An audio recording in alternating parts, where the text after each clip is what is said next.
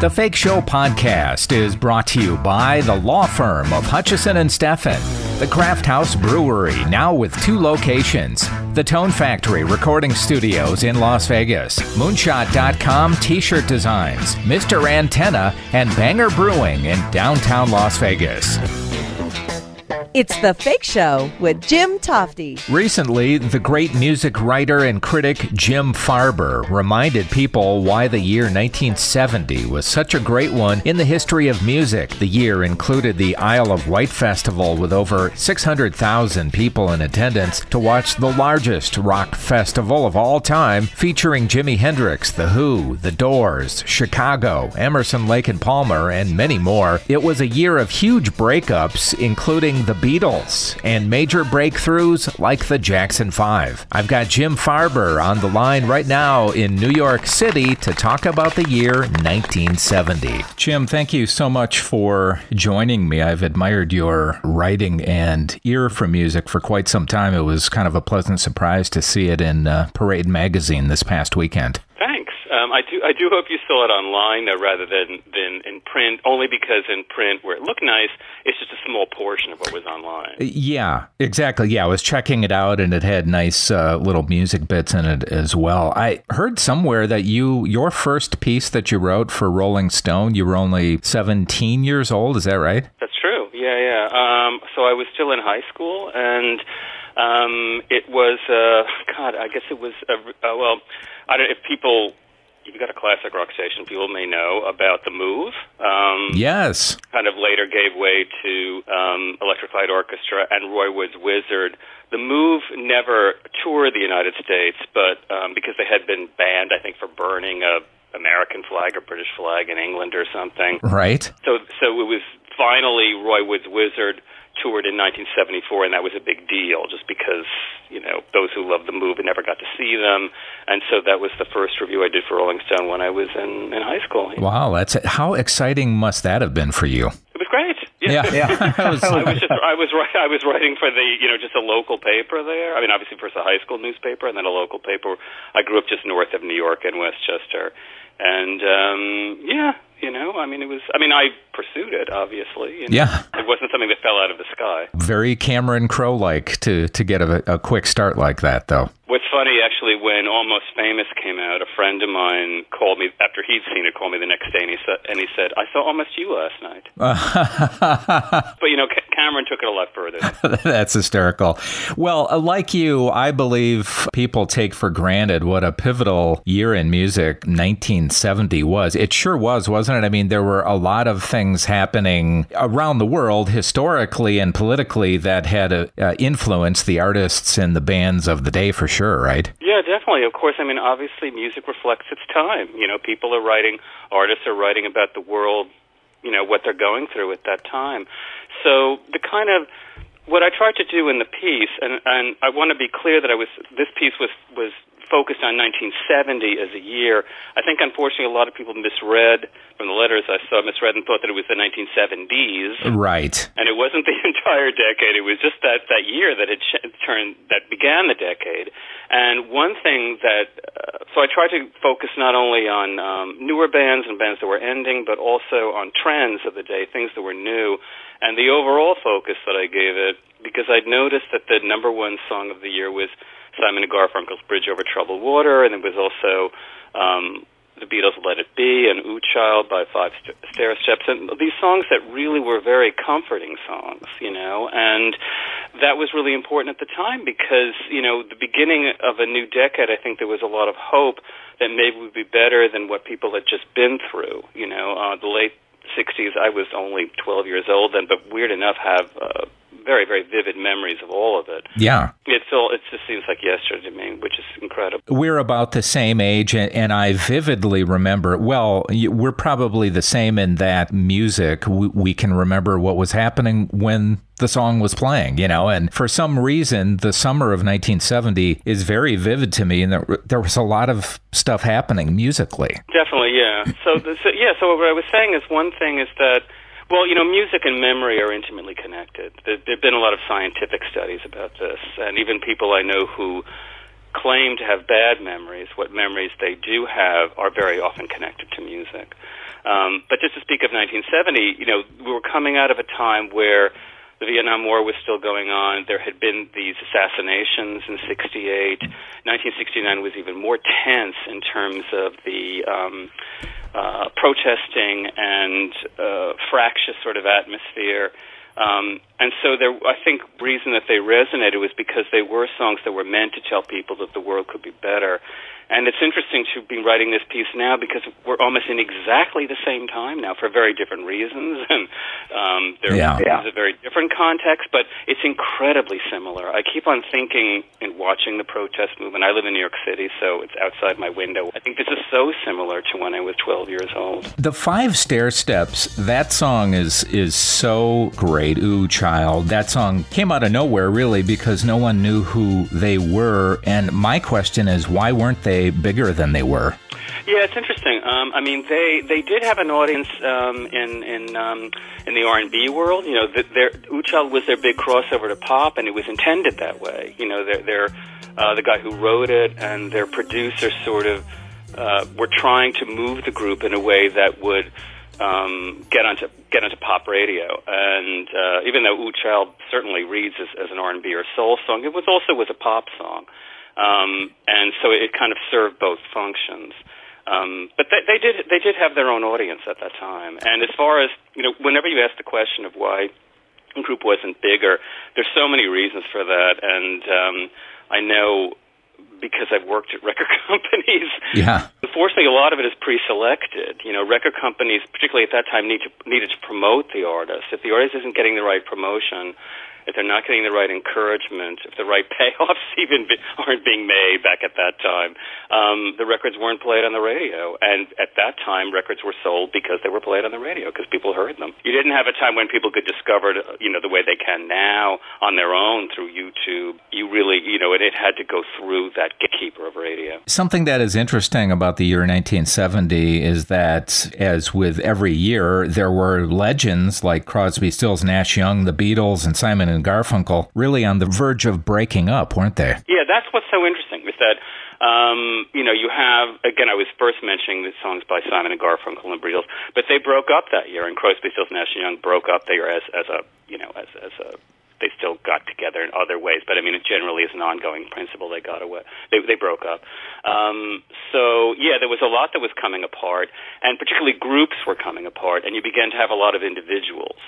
So another trend that I was writing about was I mentioned particularly Elton John and James Taylor because they broke through that year, and that was really the beginning of the singer-songwriter movement. Songwriting had been really huge in the folk movement of the 60s and really kind of began to become important with Bob Dylan in terms of people writing their own songs.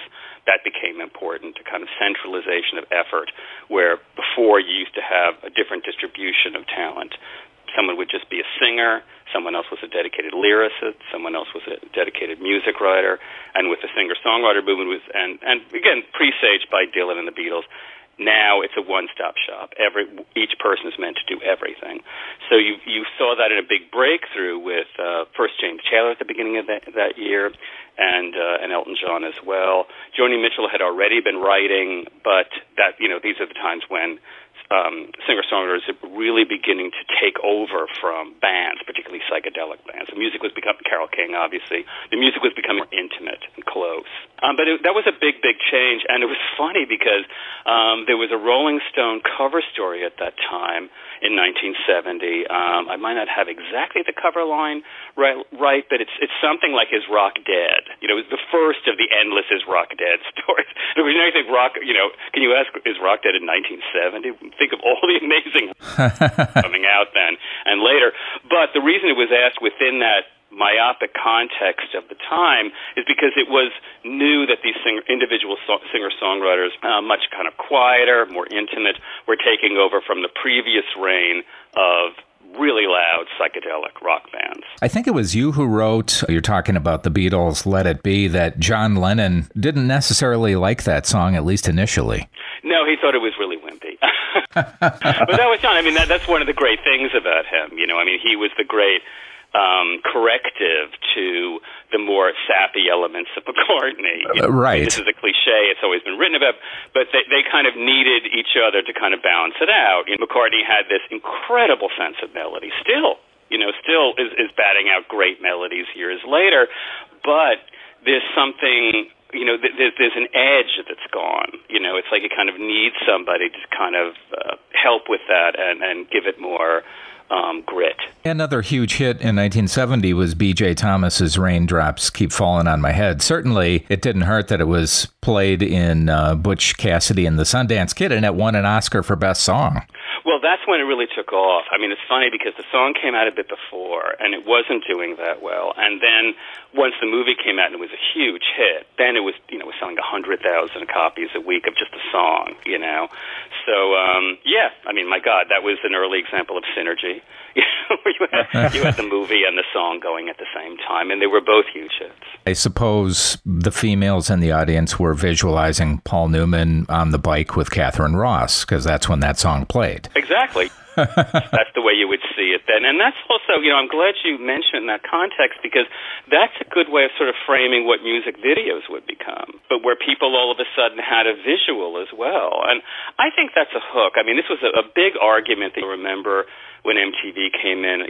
So many people of an earlier generation were saying, oh, no, we don't want these visuals because it's going to crowd out our personal, visualization of the song. To be true, I thought it's just adding to it. It's another vocabulary. You still have your mind. Your mind is still, even when you're looking at something, you're it's processed through your head.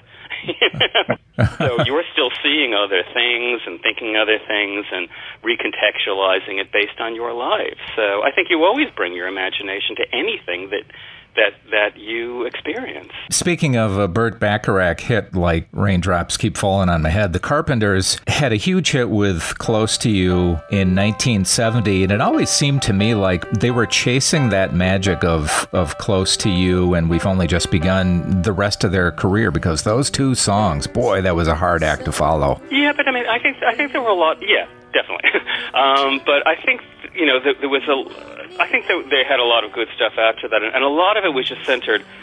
Richard's arrangements and productions are important, but Karen's voice was just so incredible. To me, what was so amazing about it, and I've discussed it with a lot of critics since who would have felt, this is quite uncool at the time, which it certainly was. But there's incredible sadness in that voice, incredible sadness, which is, a little more emotion and profundity than you expect on the pop charts, and isn't necessarily even intended. It's just the sound. There was something in her voice that's so somber, and I remember even as a kid, I wouldn't have been able to articulate it then, but I thought, this is heavy.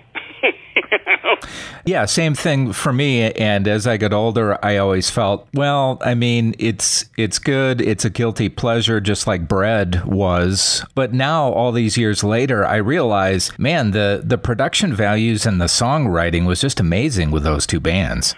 Sure, and I know this well because, and I'm sure you do too. When you're a kid, in those very vulnerable years when you're trying to figure out who you are, you're trying to base your personality on something, and when you're trying to do that, it's usually at the exclusion of something else, right?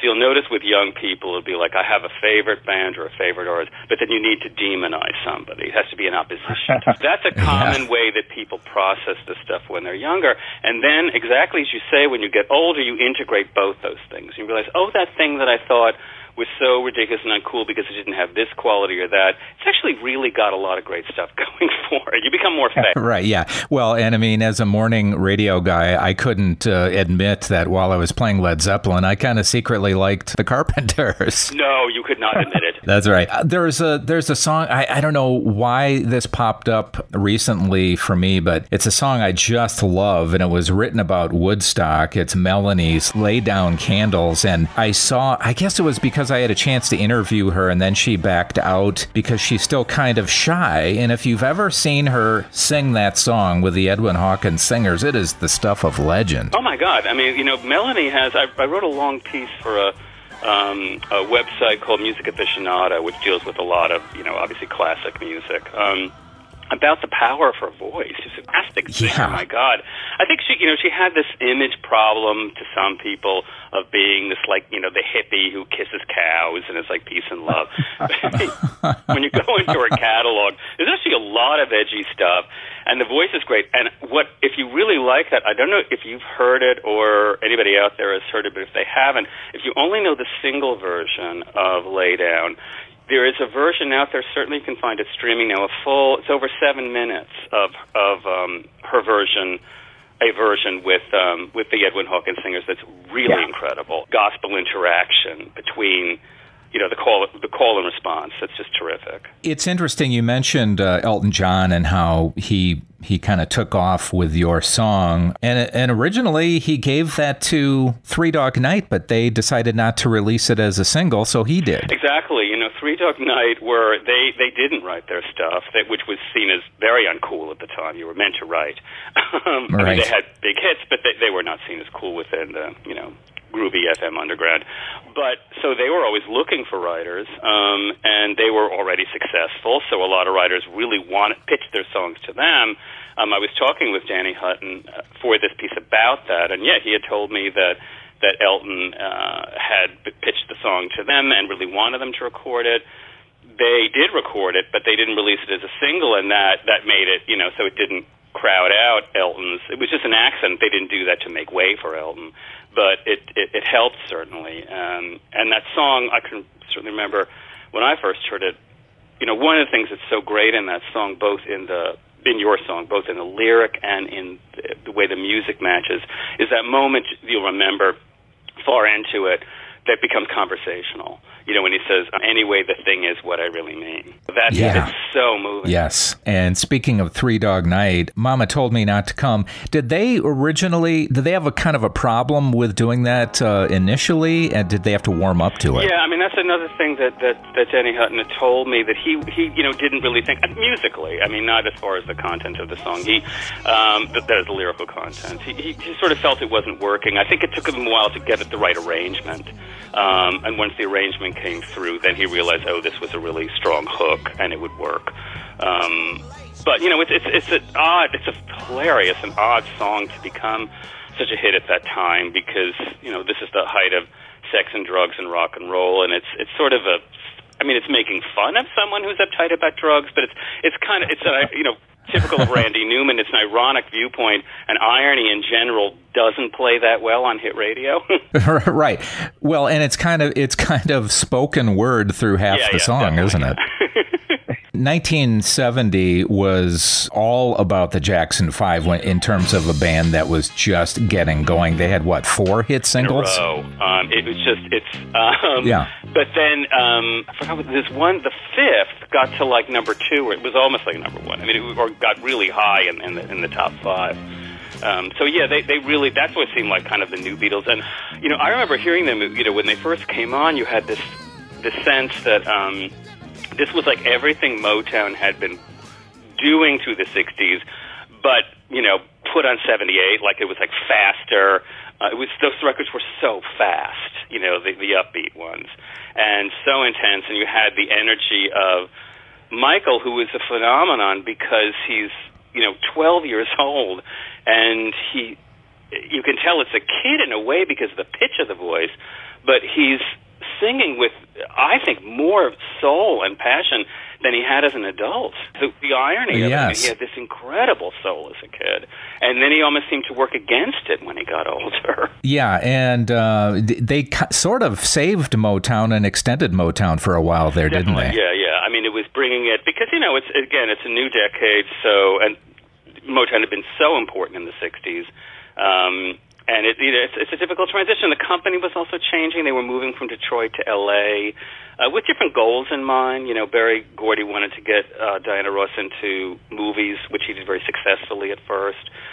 So it was a big change in the company, and it was a kind of definitely a transitional time for them. There's a category that I like to call really great one-hit wonders, and there were bands like Shocking Blue with Venus, and where were they after that? Nowhere, but I love the B-side, which was Hot Sand, actually. But, another thing about them that's really cool with Shocking Blue is that I think they were from Denmark, so they were one of the few, who I mean, they're definitely European. They're not the UK, right. US access.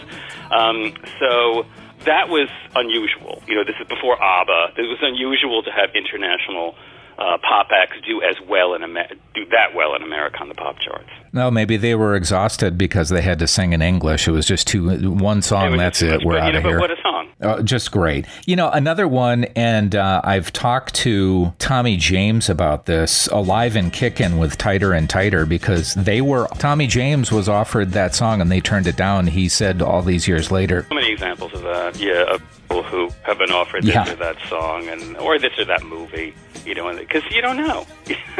Really right. easy. Hindsight is perfect.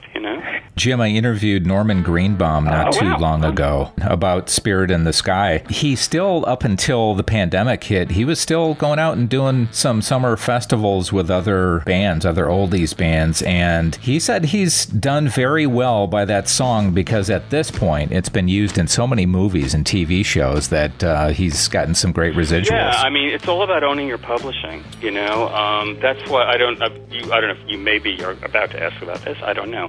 But one thing I had fun reporting in this story was about, a guy who also you wouldn't expect to have royalties, but did on the publishing was with Tony Burrows, who basically a British singer who sang so many of the bubblegum pop hits of 1970.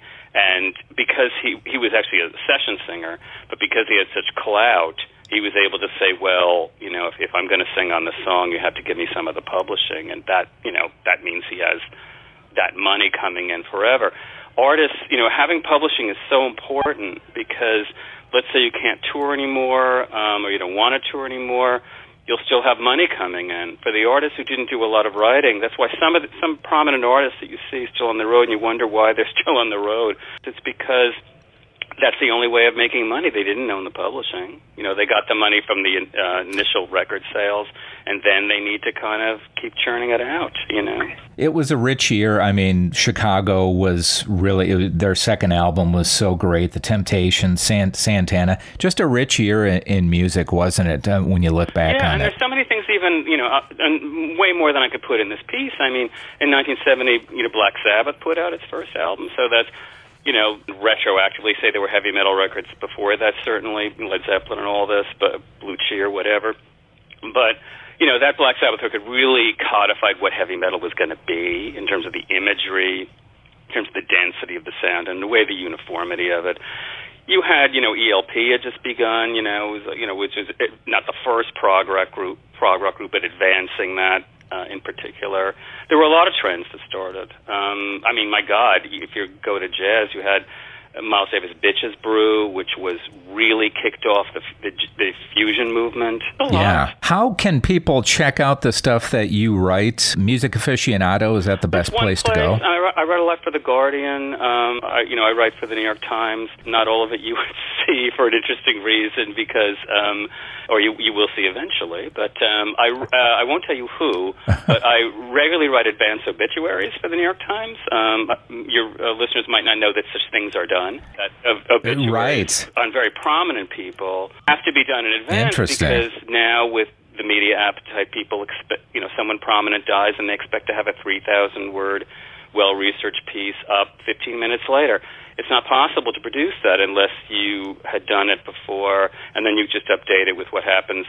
But I should say that when I do those things, and other people do these things, obviously, they're not done based on an awareness of people being sick or anything. It's just people over a certain age, and it's going to happen eventually. It could be another 20 years. I know that there are people out there who do that, that's for sure. I've just never spoken to one. It's amazing. If you want a funny thing about that, there are examples of, including one recently, where the advance obituary writer died before the person they wrote about. To the New York Times, they will say that. At the end, it'll say, such and such died in whatever year. So, and then you can tell that this thing was on ice for a long time. That's fantastic. Jim Farber, a pleasure talking to you. I hope that we can do it again sometime when we have another music subject. This is great. I appreciate your time. 50th anniversaries of a lot of great years. 71 is no slouch. 72 is no slouch. All right, Jim, thank you so much. Let's do it again. Bye. You can catch Jim Farber's work in so many places like The Guardian, The New York Times, Time Magazine, The Huffington Post, and more. I hope that you enjoyed this as much as I did. Love talking about music. I'm Jim Tofte, and I'll see you back here next time. Listen to The Fake Show on SoundCloud and get alerts when there are new episodes.